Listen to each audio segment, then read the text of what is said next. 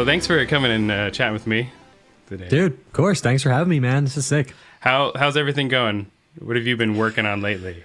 A bunch of stuff. So I'm about to start working on, I got hired to play on this score for this TV show. Oh, nice. I'm not sure if I'm allowed to say which one it is, but it's like this cool like video game adaptation. So I'm excited about starting that. I just finished doing bass for the Ever Forthright record, which is, have you ever heard of Ever Forthright? They're like, So they're old. They're not old, but they've been around for a minute. I've just been doing a lot of session work. Actually today, Aaron sent me the first like demos for some new music. So I'm gonna start working on some new interval stuff too. But yeah, that's pretty much it, man. All right. When was the last Intervals? Was that last year? Right. The last record came out of November 2020. Okay. So probably about time for another one then. Yeah. We did a little touring cycle, and now we're off for I think we're off until I think I want to say spring maybe. Okay. But we got something in the hopper that's gonna be really cool. Okay, cool. Yeah, I don't know if I've caught Intervals ever when they've come through here, when you guys come through. Oh, no? Next time you can make it over here, I'll make sure I go. Yeah, for sure, dude. Who were you touring with last?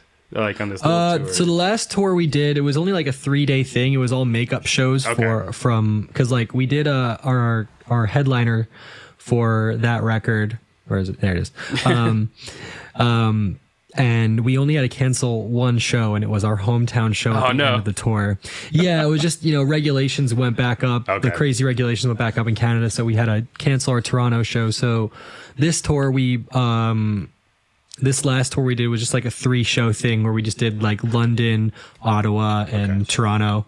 And it was with us, this really cool band called, what are they called? I completely forgot their name.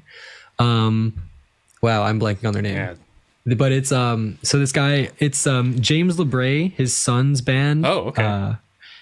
They're really, really cool. They're like, this like kind of like modern metal type. Yeah, they're really, really, really great band. I dig them a lot. I completely forgot their name. And then we did Mandroid EcoStar open for us, which was really, really, really cool. Yeah. Nice.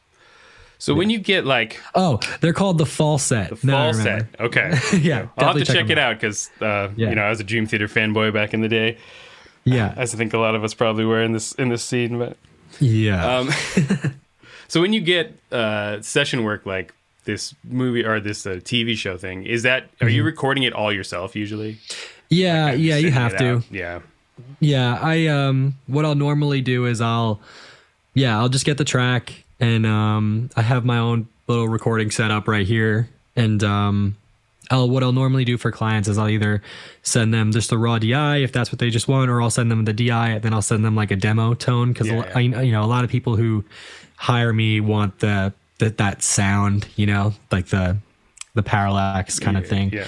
So I'll send them like a reference tone, or I'll send them the preset, and then that'll be that. But yeah, I feel like especially in this like niche genre, where fortunately there's work, which is awesome, but you got to be able to, track it yourself and, do everything DIY if you want to benefit from it, really. Do you do that with Intervals? Is that with Intervals as well? Do you do it yourself? So with Intervals, for Intervals, it's Aaron. Well, that's like not really session work. That's different. Yeah. Yeah. But this for Circadian,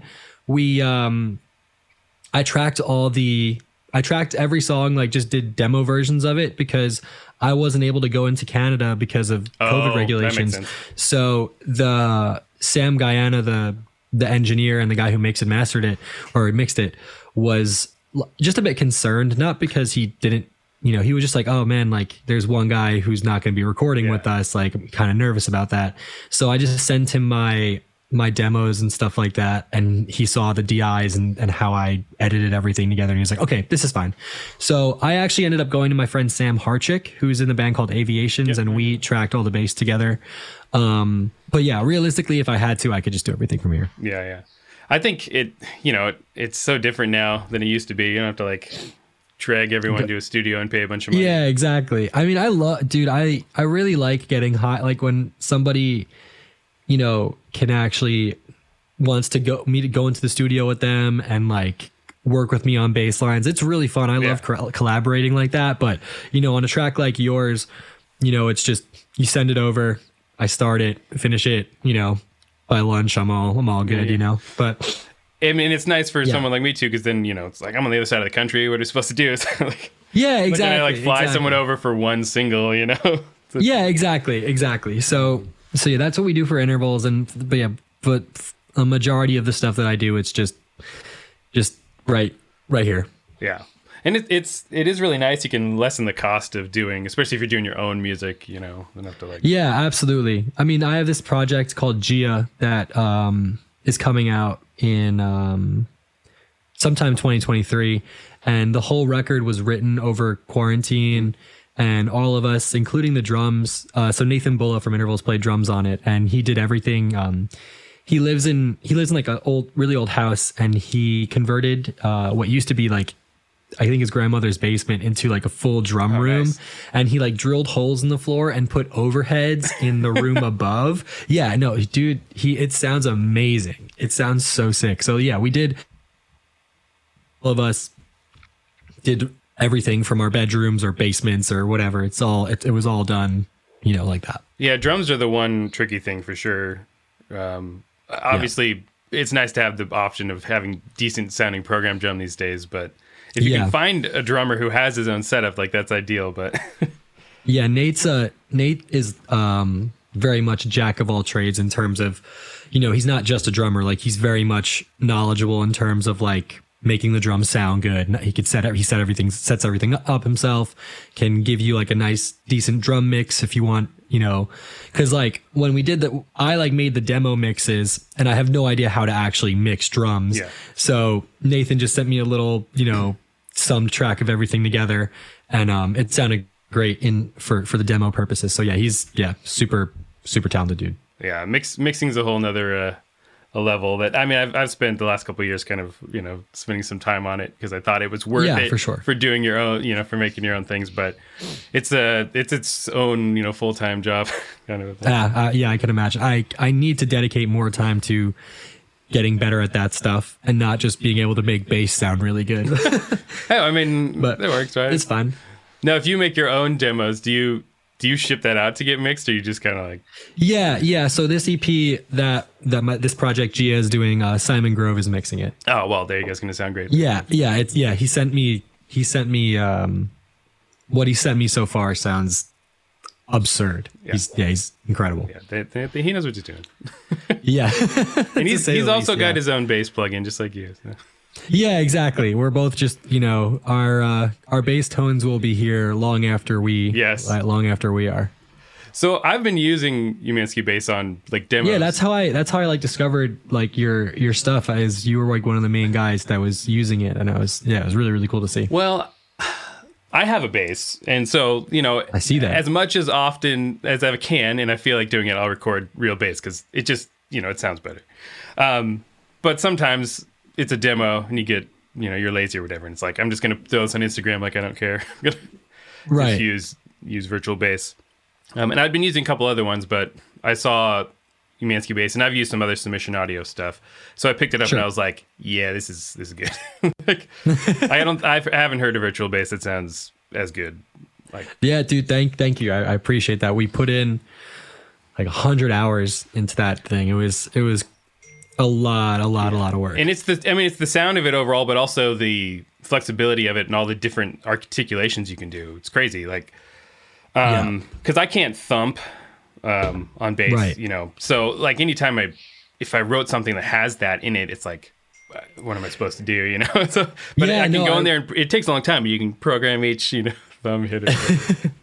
Yeah. I mean, that's the thing. It's like when we initially did like when we were talking about the UI and all the features and stuff like that, we were very much like, okay, what are we going to do to separate this from, what Submission has done and what any other, sample library has done before. And I was very adamant about including the thumping thing. And they were just like, well, isn't that just like slapping?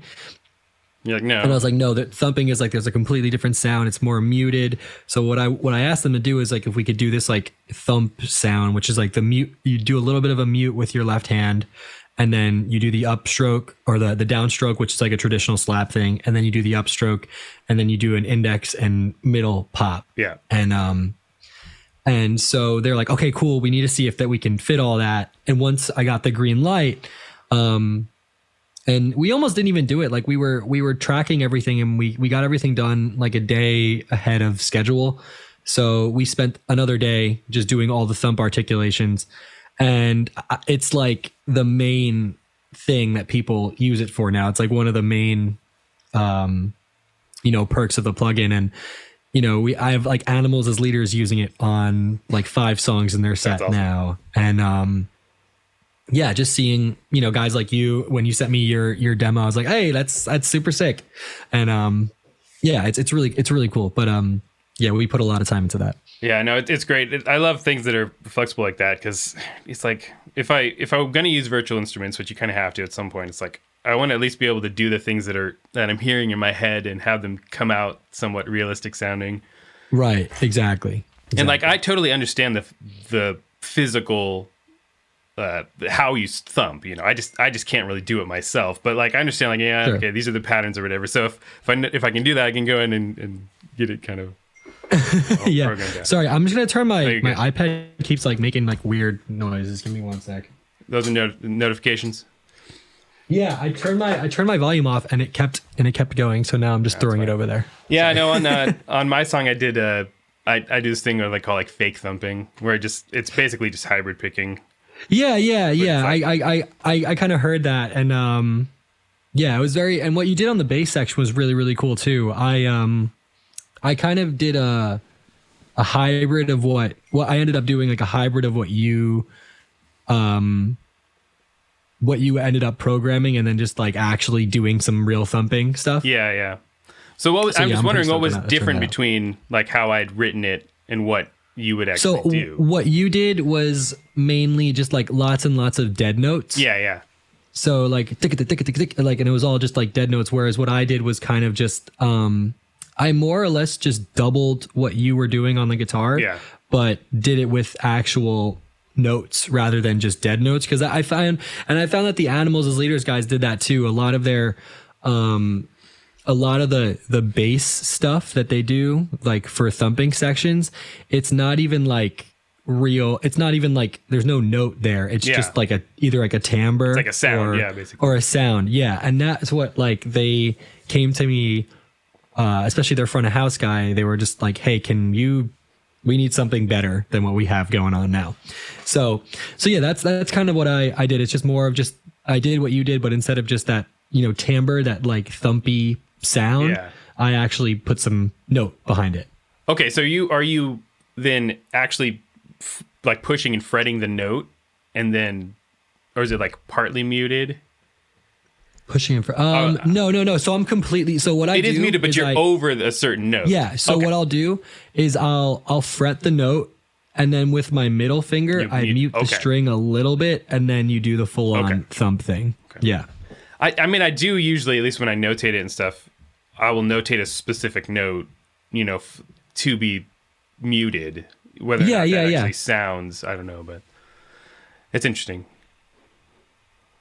Yeah, it's definitely figuring out how to get that to sound convincing, especially in a sample library, was difficult, and getting it to translate. And the biggest thing is like velocity. Yeah.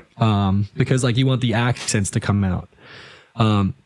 Like you have that in your section. I'm trying to like scat. It's like or I can't even do that really fast. But yeah, getting those to come out and getting it to translate well, especially in like a programmed library, is really difficult. But yeah, those sections were hard, dude. Holy shit. Yeah. Well, no, I definitely recorded it in parts, at least on my end, for the one faster one.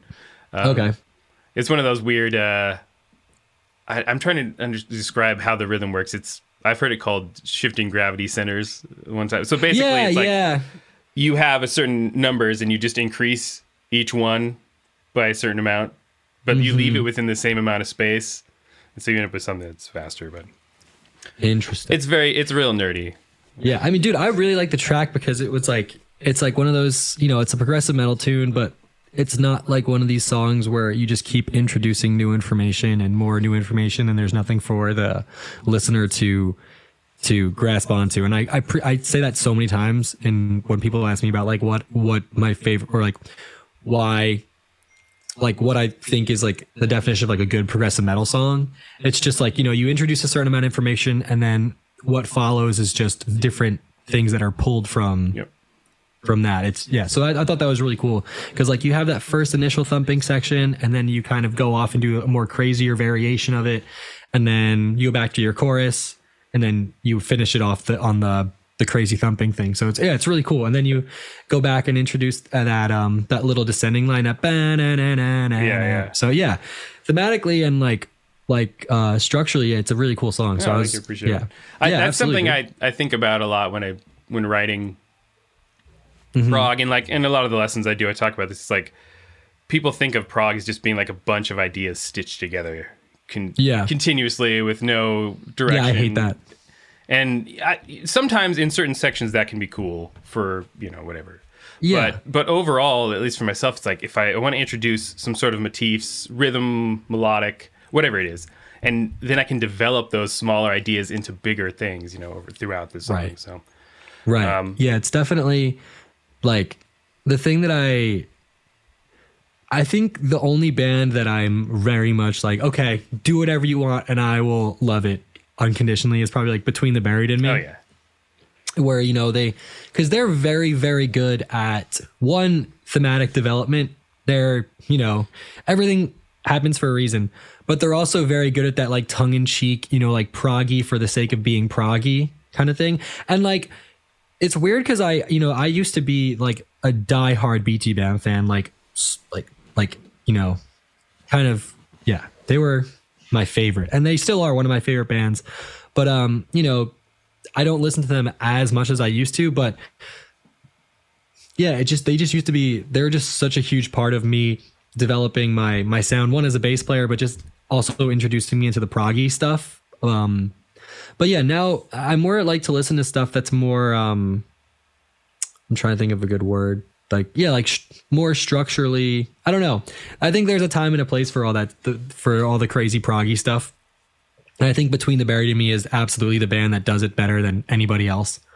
But yeah, like structure wise and like thematic, like, or what's a good way to put it? Like thematically, you know, there's a certain amount of information that I like to introduce into a song, and then everything else is just pulled from there. And the same thing goes for like writing bass lines too. Like if I'm presented with a song like yours, for example, like yours, you know, you have a chorus that I think repeats once or twice, and then it happens one more time at the end. Yeah. So the first two times they're pretty much like chill. I just play the roots and, you know, don't do anything fancy. And on that last one, I'm like, okay, cool. This is like the finale. So I'll add some kind of cool fill or outline a chord that I didn't do before, just to kind of say like, hey, it's the last time this is happening. Like, you know, this is all we got. So yeah, I definitely follow that kind of rule when it comes to not just writing songs, but like writing bass parts too. Yeah. No, and that was like one of my favorite parts that you do is the very end. There's that one ascending sort of like melodic run. Yeah, just outline chords. Yeah, and that's why I'd recommend people if you have the resources to hire a professional to do the parts. Yeah, well, that's the thing, man. It could sound like me, but, or, you know, it could sound like the guy that you're going to hire, but you're not going to write like that person. Exactly. Yeah. Granted, I barely changed anything you wrote though. Yeah, no. I mean, I feel comfortable writing bass parts overall, but there are like little things like that I might not do. Because I'm not thinking like a bass player when I'm making a full song. I'm thinking about kind of the song as a whole, you know. Yeah. But when you get an individual, like I've had that with drummers too. If I hire drummers to play songs, it's like I'll give them freedom here or there to do whatever they want. But the grooves are pretty solid. But then they'll come in and do something cool, you know. And I was like, well, I would never have thought of that. And it can add a lot to. And I kind of miss being in a band like that where you kind of feed off of each other. Yeah. So. I find that it's hard to be with like progressive metal stuff. I find that it's, I don't know. You very rarely, I mean, just from my experience, you don't really have a lot of bands that go into a room and write stuff together. You know, it's usually everyone writes their things on a laptop, and then it makes its rounds through Dropbox, and then everyone just adds their own stuff. Yeah. And I definitely missed that because like I was in bands in college where I would, you know, it was not as complex stuff, and we would just sit down and in a room and write together. And I guess the equivalent of that now is, you know, opening up a Zoom session and having everybody have the Pro Tools thing open, or someone have their Pro Tools session open, and, you know, everyone's just kind of like throwing their ideas at one person, and then we're trying to execute as good as well as we can, which is really fun too. But yeah, there's something about just writing in a room with with people that you know, you can't really get that anywhere else. But like I was saying, like with the progressive metal stuff, it's just like, it's like if you write something, it's like, hey, how about this? What about this? And then you write this crazy riff, and the next person who has to, it's like, okay, cool. Yeah, I can definitely play that, but I need a week to figure it out. In fact, I actually write most of my music into a notation software first. Yeah, sure. Weird. That's why I had like the sheet music for you to send to you. I don't know if you even looked at that, but nope. Which is fine. Everyone learns differently, but yeah, right. I was like, I had it. I was like, I might as well send it just in case. Honestly, respect. That is really useful. But so that's what happens to me is like, I'll write something, I'll kind of try it out or whatever, and be like, okay, yeah, I can play that. But then I'll finish writing it, and it's like, I'll just have to figure out how to actually do it once it's time to record, you know? Sure. Which is kind of weird. Be like, I'm humanly capable of doing this, just not yet. Yeah. Give me some time. I got, yeah, that's definitely it. So I got into the notation. Oh yeah, sorry. Oh, no, go for it. No, I just got into the notation stuff super late. So everything I write, I would just write either on guitar or bass, and then I would just splice everything together. I never bothered like, you know, getting good at Guitar Pro until a couple of years ago. So I'm very late to that game. But yeah, I totally get what you're saying. Yeah, I had a traditional music school education, you know, doing classical. Yeah, so we're using like Sibelius. Yeah, like I did Sibelius for a long time, and then Guitar Pro. Actually, I have a classical guitar degree, so like I can sight read and do, you know, all that kind of stuff too. So it's just kind of how I feel comfortable. But I always tell people, it's like whatever works for you to like get the stuff out. It's like if you have to read the music, great. If you can do it by ear, that's probably even better. But yeah, I mean, look, like having the ability to read music is extremely useful, even in mists. Like, and I can read, like, I again, music degree too, but I definitely, you know, in my line of work, like sight reading and all that stuff that comes with that is not really, you know, they'll send you something, and Aaron will send me something like when I join Intervals, and he's like, hey, here's the song, learn the bass part. And I did my methods, which is mainly, I have a pretty good ear, so I learned everything by ear, made some stuff my own, and that was really it. And another thing I did was just like look at videos of other people playing the music on YouTube, looked at videos of Simon when he was touring with him, and then that was it. But you know, having that ability to, you know, let's say Nathan will say like, hey, this comes in on the end of 3 or something like that, and you have no idea what that means, you know, then you're, you know, that's a problem. So having that ability to kind of like, you know, speak that language is super important. Yeah. Well, at least there needs to be some sort of common language especially if you're playing with people live. It's like, you gotta make sure you're hitting this part right and all of that. Exactly.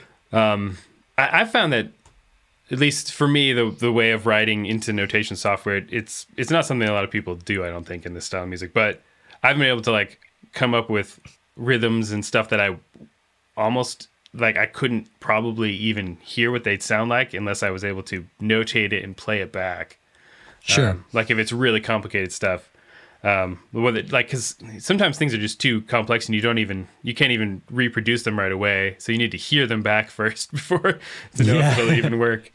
But it's cool. It's I don't know, whatever. As I said, it works for me. So, but so if you're learning a song, it's for mine, for instance, how long does it take you to kind of figure out all the parts and then record?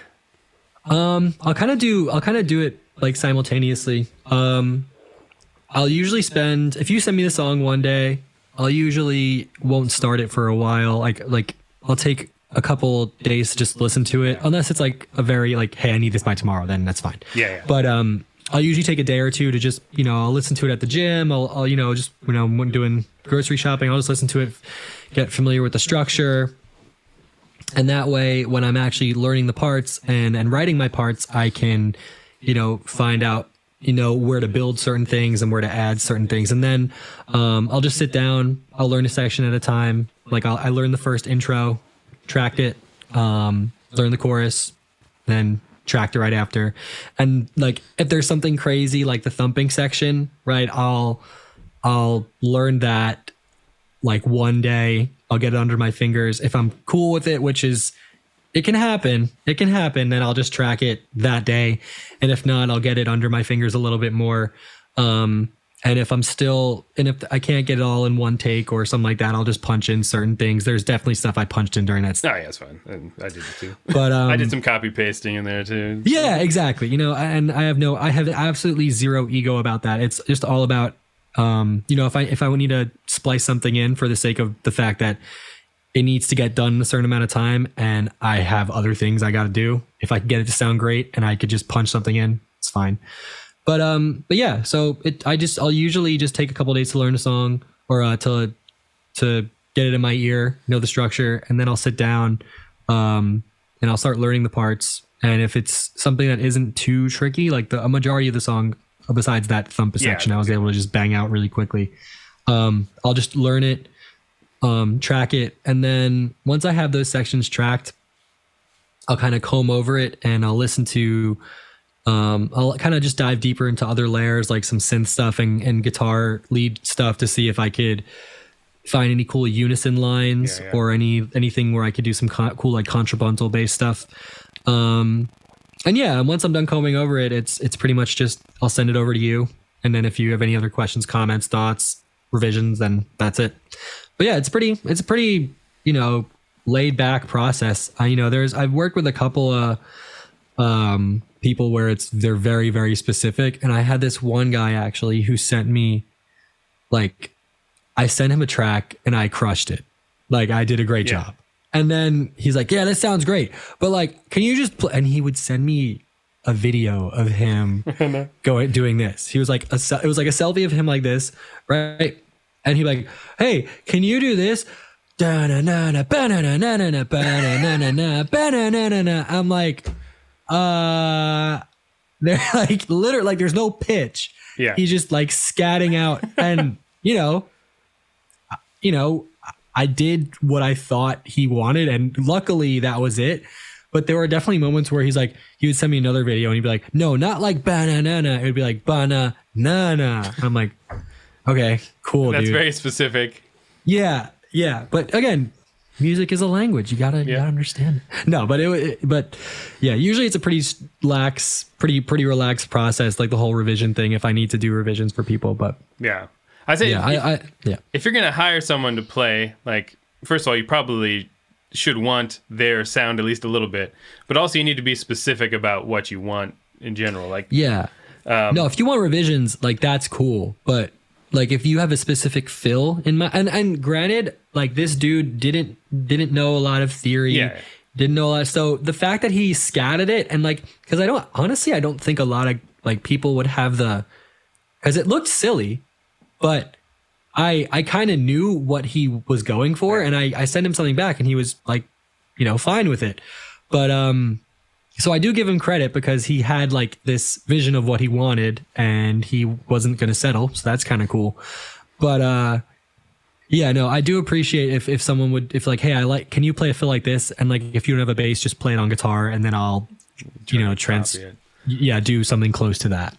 But yeah, it's yeah. How often do you get stuff from like metal guitarists, especially who don't play bass, which is like either almost impossible to play on bass or just like insanely hard because it's doubled?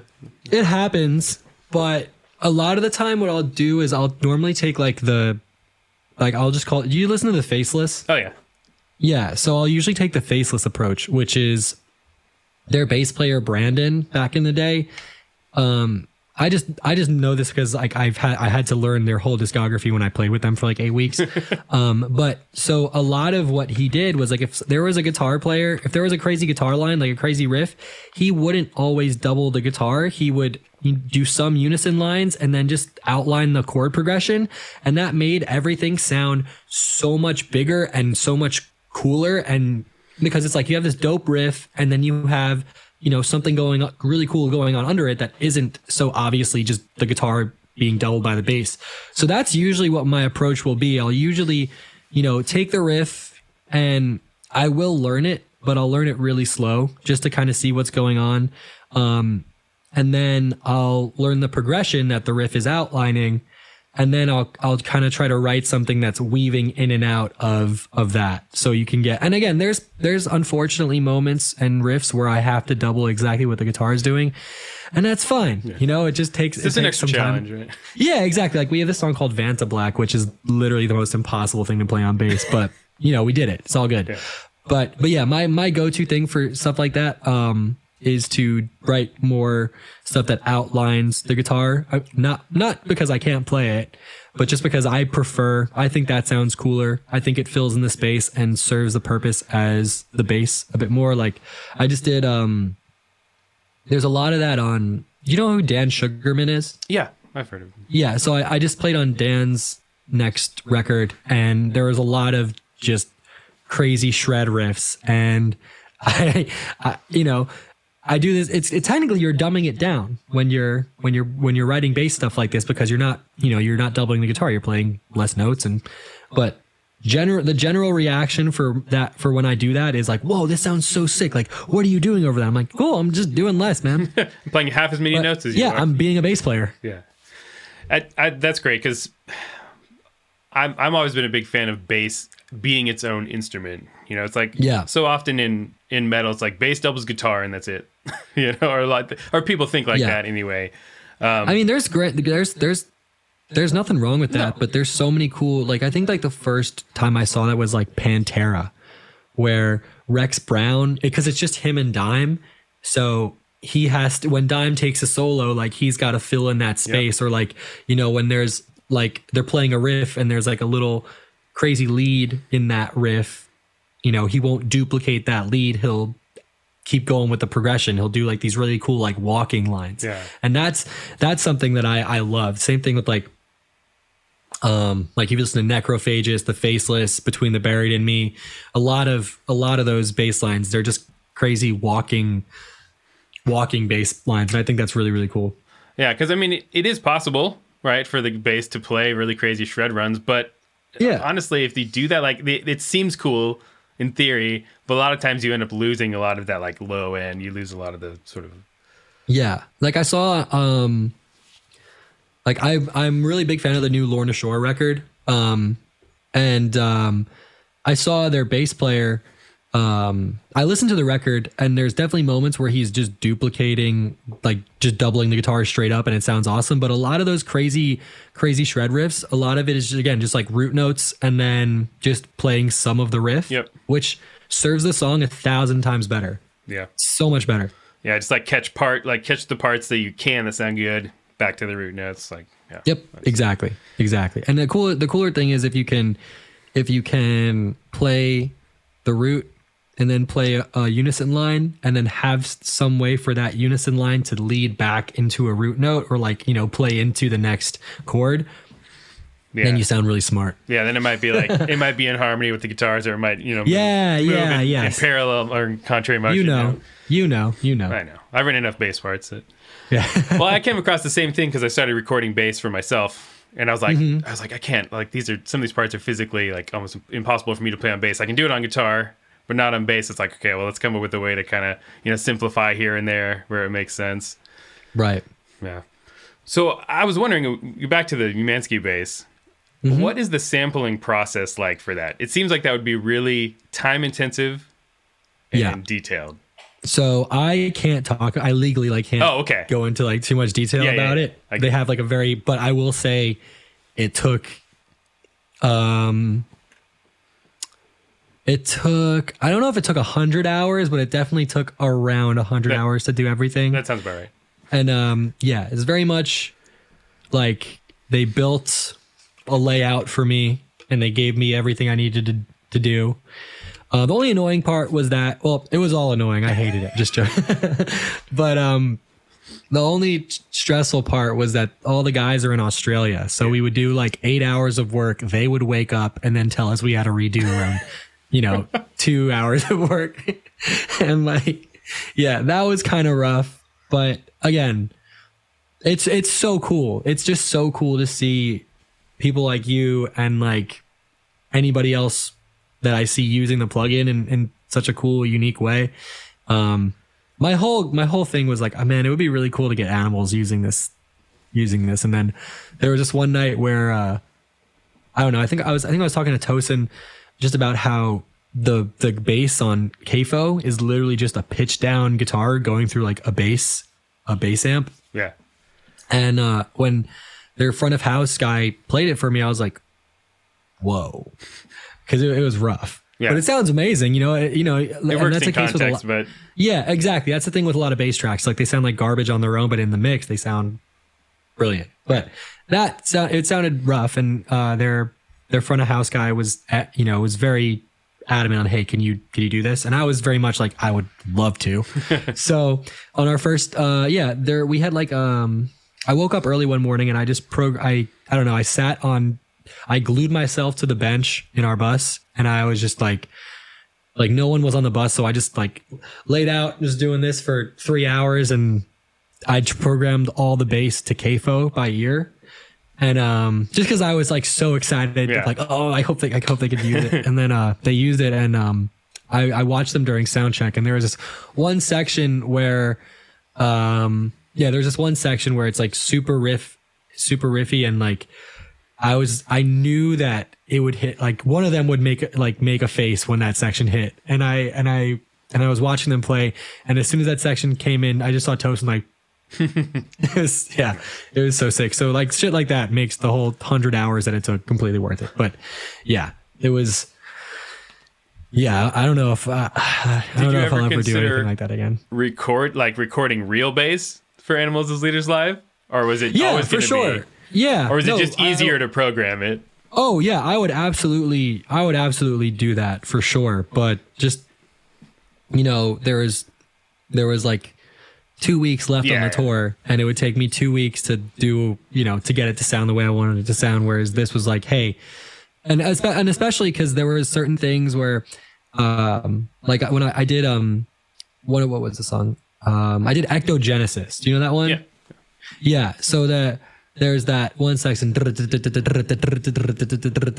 whole thing. Yeah. And I did it, and then they played during soundcheck, and Garsko was like, this race rhythm's not right. And I like my heart like sunk to my chest. I'm like, oh fuck. And then I went to their green room after and I was like, hey dude, what do I need to fix? And he's like, oh yeah, this is a dotted 30-second. And I'm like, oh my god, okay, cool. Okay. And then I like he would know of all people, but oh no, he's a psycho. But so I fixed that. And again, that's why it's like easier because if I had taken the time to actually physically learn it, I would have caught that. But it was just like, okay, cool. I could just go in, change it real quick, drag this over a half a whatever, and then it'll be fine. But yeah, I would love to track bass for them. I did Tosin's Neural DSP plugin, the track for that. Oh, okay. When that came out. So yeah, I definitely would like to, if they ever need bass, be cool. But they got Robo me for now. Yeah. It's fun. That's a really fun idea of you programming something, but it's you at the same time. It's like, oh yeah. It's so weird. And it was so funny because when we first started, when we were doing this and we were tracking it, I was like, I don't actually know how to use this kind of stuff. I'm like, why would I ever program bass?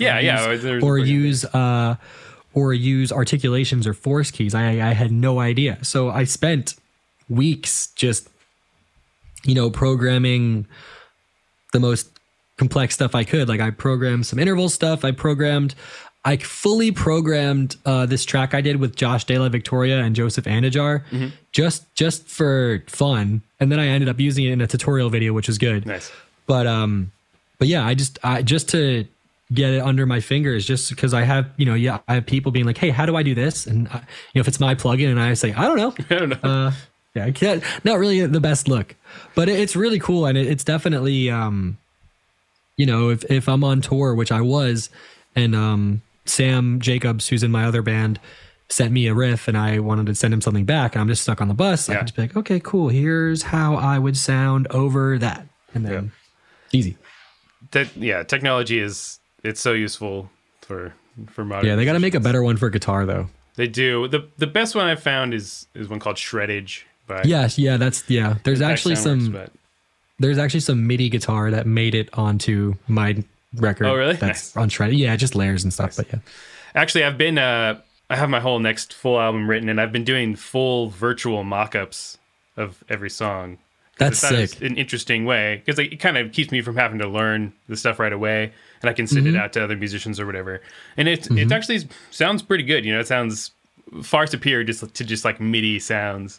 Yeah, just throw like one of the neural plugins on there and you're good. Yeah, good to go. Have Umansky Bass on it. Get good drums with like all the processing already pre-done. And it's like it's so funny, dude. It's like literally just they're just full on bands of just MIDI intro. Yeah, because it's like someone will send me like I'll get tagged in something where it's like shreddage with I don't know what's a good example. It's like shreddage with Archetype Gojira, Umansky Bass, and then Mixwave Luke Holland. So it's like it's like the dude from Gojira, me, and Luke Holland just playing whatever this crazy musician wrote. Yeah. That's the shit. I love getting tagged in that because it's so funny. It's funny. I will say though, and I think I'll probably make a video on this because I think it'd be interesting having a version of my song with the actual you on it versus virtual you. So yeah, I will say that I'd probably say the plugin gets like 90% of the way there. Yeah. But that extra 10%... I can tell you what the 10% is. I can tell you exactly what the 10% is too. Yeah. What is it? So it's just the position that that everything is played in. Yeah. Like that, like for the example, that intro riff that like that's the way you programmed that, it's all open A and like second fret of the G string to get the octave. Yeah. Right. Where I would play it, you would play it would be like, it would be on the E, like fifth fret of the E and then the octave. So it's a bit more warmer and it's just the position makes more sense. So that's where I can tell things are like Umansky Bass or I could tell like a guitar player did it. Well, you can force the specific strings on the plugin. Hey, you can. Which but that's even more time to do. I don't know. Yeah, I know. So that's just one thing I see a lot of like people who hire me who are using Umansky Bass on their demos. It's just very much like they're not utilizing the force keys or the position knob. It's mainly just like, hey, it's just the riff is the riff. And that's like the biggest thing I see, because everyone's really good with like the thumping and everything else, but actually like playing it in a realistic position on the instrument, that's where I could be like, okay, cool, that's not a bass player. I definitely didn't do a lot of like too much of the velocity thing either. You could do a lot more there. Yeah, dude, if you're hiring a real bass player, you don't really need to. I still think though, even if I'd done all that there is a difference, Oh, I would hope so, or else I would just never have a job. And maybe if I'd done more of that, I could have gotten it to close 95% or whatever. But I mean, don't, dude. Just hire me again. That's the thing, yeah. But the thing is, there's something about having the real musician. Like once I threw it into the mix, I was like, yes, this just sounds like it's not like infinitely better, but it's better. It's enough better that it's important for me to have that. Yeah, absolutely. There's just certain things that a real musician would catch. And. Yeah, like on my record, I programmed all the drums, and then I had Nathan do almost too much to a T of what I programmed, and he absolutely crushed it. But just all those little things that I would never have thought of, and it was just there's nothing beats getting an actual musician. Yeah. I've gotten more detail in programming drums because unfortunately I have to release stuff with programmed drums a lot of times because I just don't have the resources to That's all pay good, for a man. drummer to do. So I've gotten more detailed on that end of like the drums being like, okay, you gotta like, these velocities are really specific ghost notes and like, all that kind of stuff. But with bass, I'm always just kind of like throw it in there because either I'm going to record it myself or I'm going to hire someone else to do it. But yeah. If you want to see someone who's just, Joseph Andajar? Oh yeah. Wow. He is probably one of the most deadly drum programmers I've ever seen. If you super specific, yeah, it's unnerving. Like it's just like, dude, what the hell? Their last song that they released, the one that I played on is called Traveler. Yeah, actually, I think I did listen to that. There's some really cool stuff in that song. Yeah, it's all programmed, and I was like, oh, is Garska playing on this? He goes, no, I programmed it. Nice. And, that's high praise there. Yeah. Well, people make. I'm not saying I'm the best drum programmer out there, but people make a lot of mistakes. The worst one is just like max velocitying everything on the drums, especially with like really just 127. Yeah, especially with really fast stuff. People do it on bass too. I've heard that. It just sounds so unrealistic, especially like blast beats or something. It's like drummers can't like hit full speed, full volume at like 200 beats per minute. Like that's not something that's possible. No, but you have to at least understand how the instrument works in order to kind of make it sound somewhat realistic. Like, do you play drums? A little bit, yeah. Enough that I know. Same. And no, but I've listened to enough good drummers and watched enough instructional material that I kind of understand what drummers do. Not that I write fills like drummers would write, but as far as like a groove goes, it'd be like, they're going to accent these certain notes. This is what they physically can do on the instrument. The other one I see a lot of times is people will program, 4 drums happening at once or something like that. 2 cymbal hits and a snare. Yeah. It's like, he can't do that unless he's using his third leg for that or whatever. But but it's kind of what I never thought, when I was learning guitar and stuff, that at some point I'd have to figure out the velocities of snare drum hits, I started doing that stuff in high school. Like I started programming drums just because like the drummer who I was working with, like, actually no, one of my drummers was sick, and then one of them, just wasn't happening. So I just got used to just programming ideas so I could just kind of just say, put out like, hey, this is kind of what I'm going for. Can you do this? But just having like even if it's a small understanding of the instrument, like actually how to play it. Because I've been playing drums kind of a little bit since I was like 13. Same thing with guitar, like being able to relay something on another instrument to your bandmate. It's having that skill is super useful. Yeah, very not useful. just kind of like hoping they get it. Yeah, if you want to do composing of any kind, you have to know at least the basics of how the instruments are played, whatever you're writing for. It doesn't mean that you have to be able to physically do it very well, but it's like, if I have some friends that are video game composers, which is really cool, but it's like if you're composing for full orchestras, like you have to know the range of each instrument, you have to know how the articulations sound, you got to know what's physically possible for each instrument to do, and it's a lot of work to figure that stuff out, but you get a much better product in the end if you do that. Absolutely. Yeah, absolutely. The guys that hit me up for this video game or for this TV show, they were like, hey, we're using Umansky Bass for the score, but the streaming service gave us a bigger budget, or like whatever company gave them a bigger budget, and they're like, hey, so we thought we would just hire you for the score. And I was like, oh. That's super fun. I've played on a couple of video games here or there, and like it's maybe the most fun I've ever had doing like recording stuff. Oh, dude, because it's so it's so fun, and it's like sometimes it doesn't take that long. No, and it's different. It's like a different kind of a thing than. Yeah, my keyboard player in my other project writes for commercials, and sometimes I get picked up, sometimes I don't, but he'll send me. I've done stuff for Amazon and like Nintendo. And there's like one other one too, but it's so fun. It's just so fun to see like, something that isn't written just to be a song. It's just to be like, it's structured to make this product look cool. Yeah. It's super cool. Or in the case of video games, it's because it's like, nothing's linear, within the game itself. So it's like record a little snippet of something here and I'll like piece what you sent me together into something complete, and it's like, all right. Yeah. So why, saying that you play guitar, why did you end up playing bass over guitar?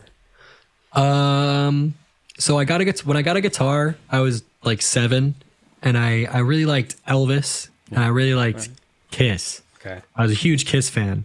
And my dad got me an acoustic guitar, and after like a month of just whatever, having it and taking some lessons, I discovered that Gene Simmons, because I didn't know what a bass was, and I just assumed that Gene Simmons played guitar.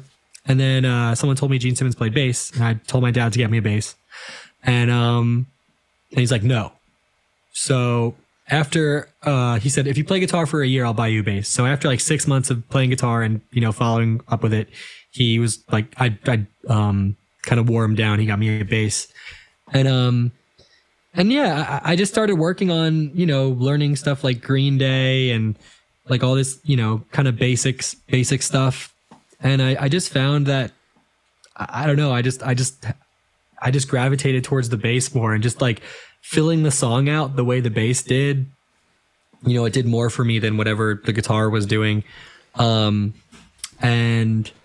yeah, and it just kind of, you know, for every 10 guitar players, there's like 2 bass players, and out of those 2 bass players, like one of them is going to be good. Yeah.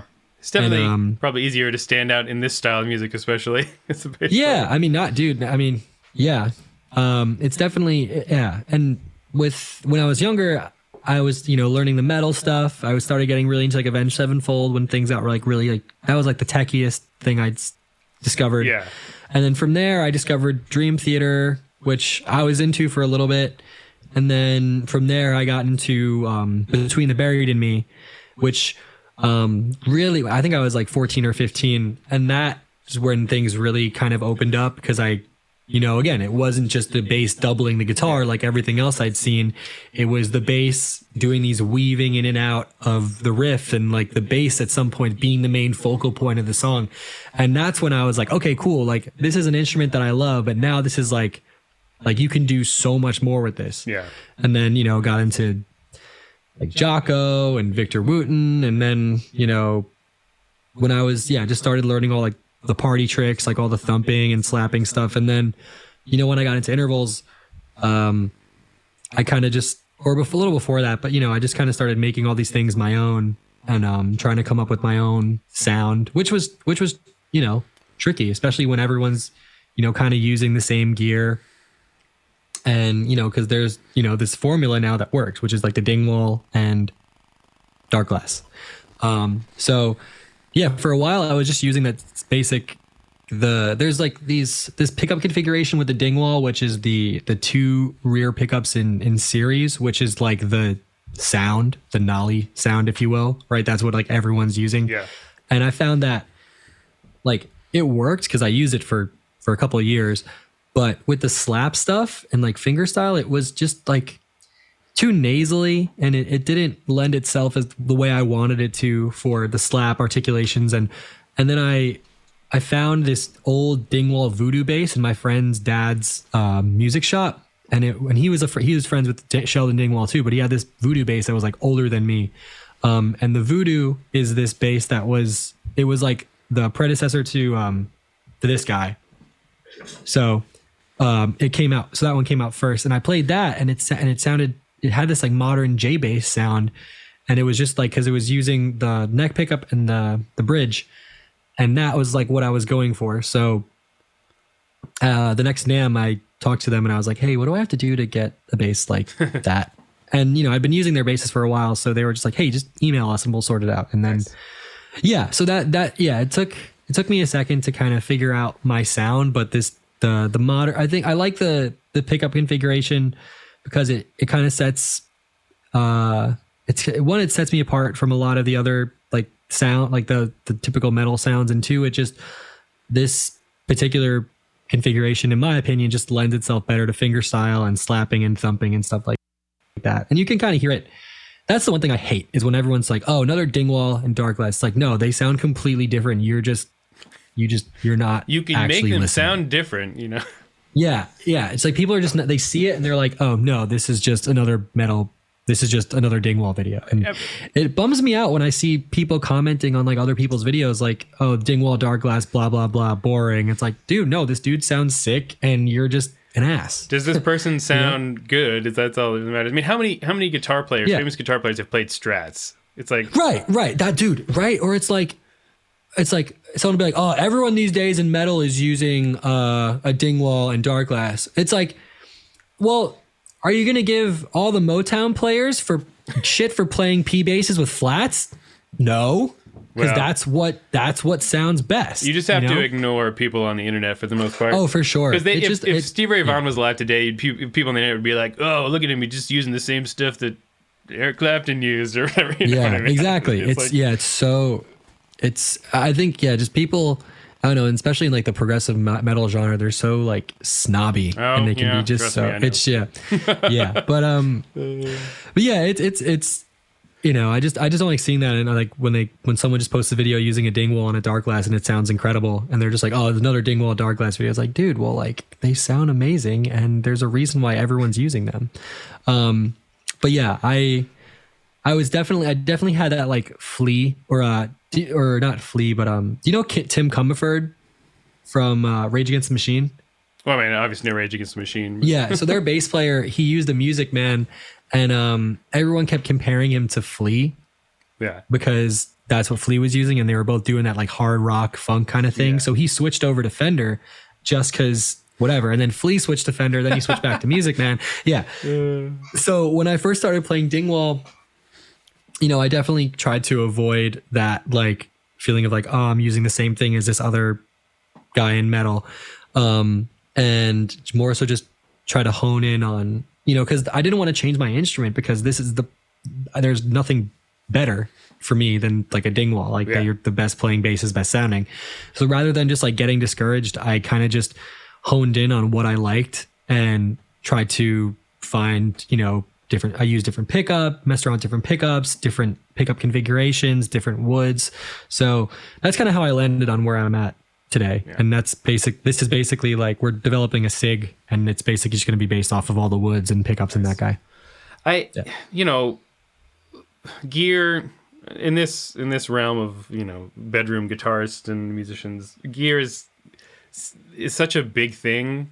But at the end of the day, it's like, if you don't know how to use it, it's just a tool. It doesn't really matter, Exactly. It's like you could make amazing music on a $200 guitar if you know what you're doing. It's like, yeah, dude, listen to Loathe. I mean, gear is great. Gear is super helpful, and having nice gear is good. It helps make things easier, but it doesn't make up for not being a good musician or not having your own sound. 100%. And like you what you're doing, you're playing with your fingers too. I mean, that's already different than a ton of no, for players. Sure. Like, there was no question that what I was doing was different. It was like just when I first started playing that Black NG. Yeah.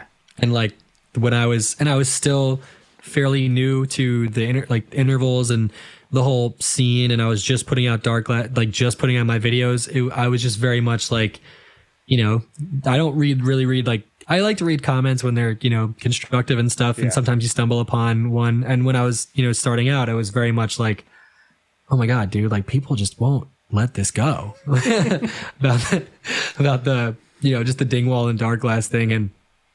But it's cool, man. Like, it doesn't really faze me at all. But yeah, it was very much like when I first started out, I'm like, okay, well, I'm just going to put this aside and just do my own thing. And then now we're here.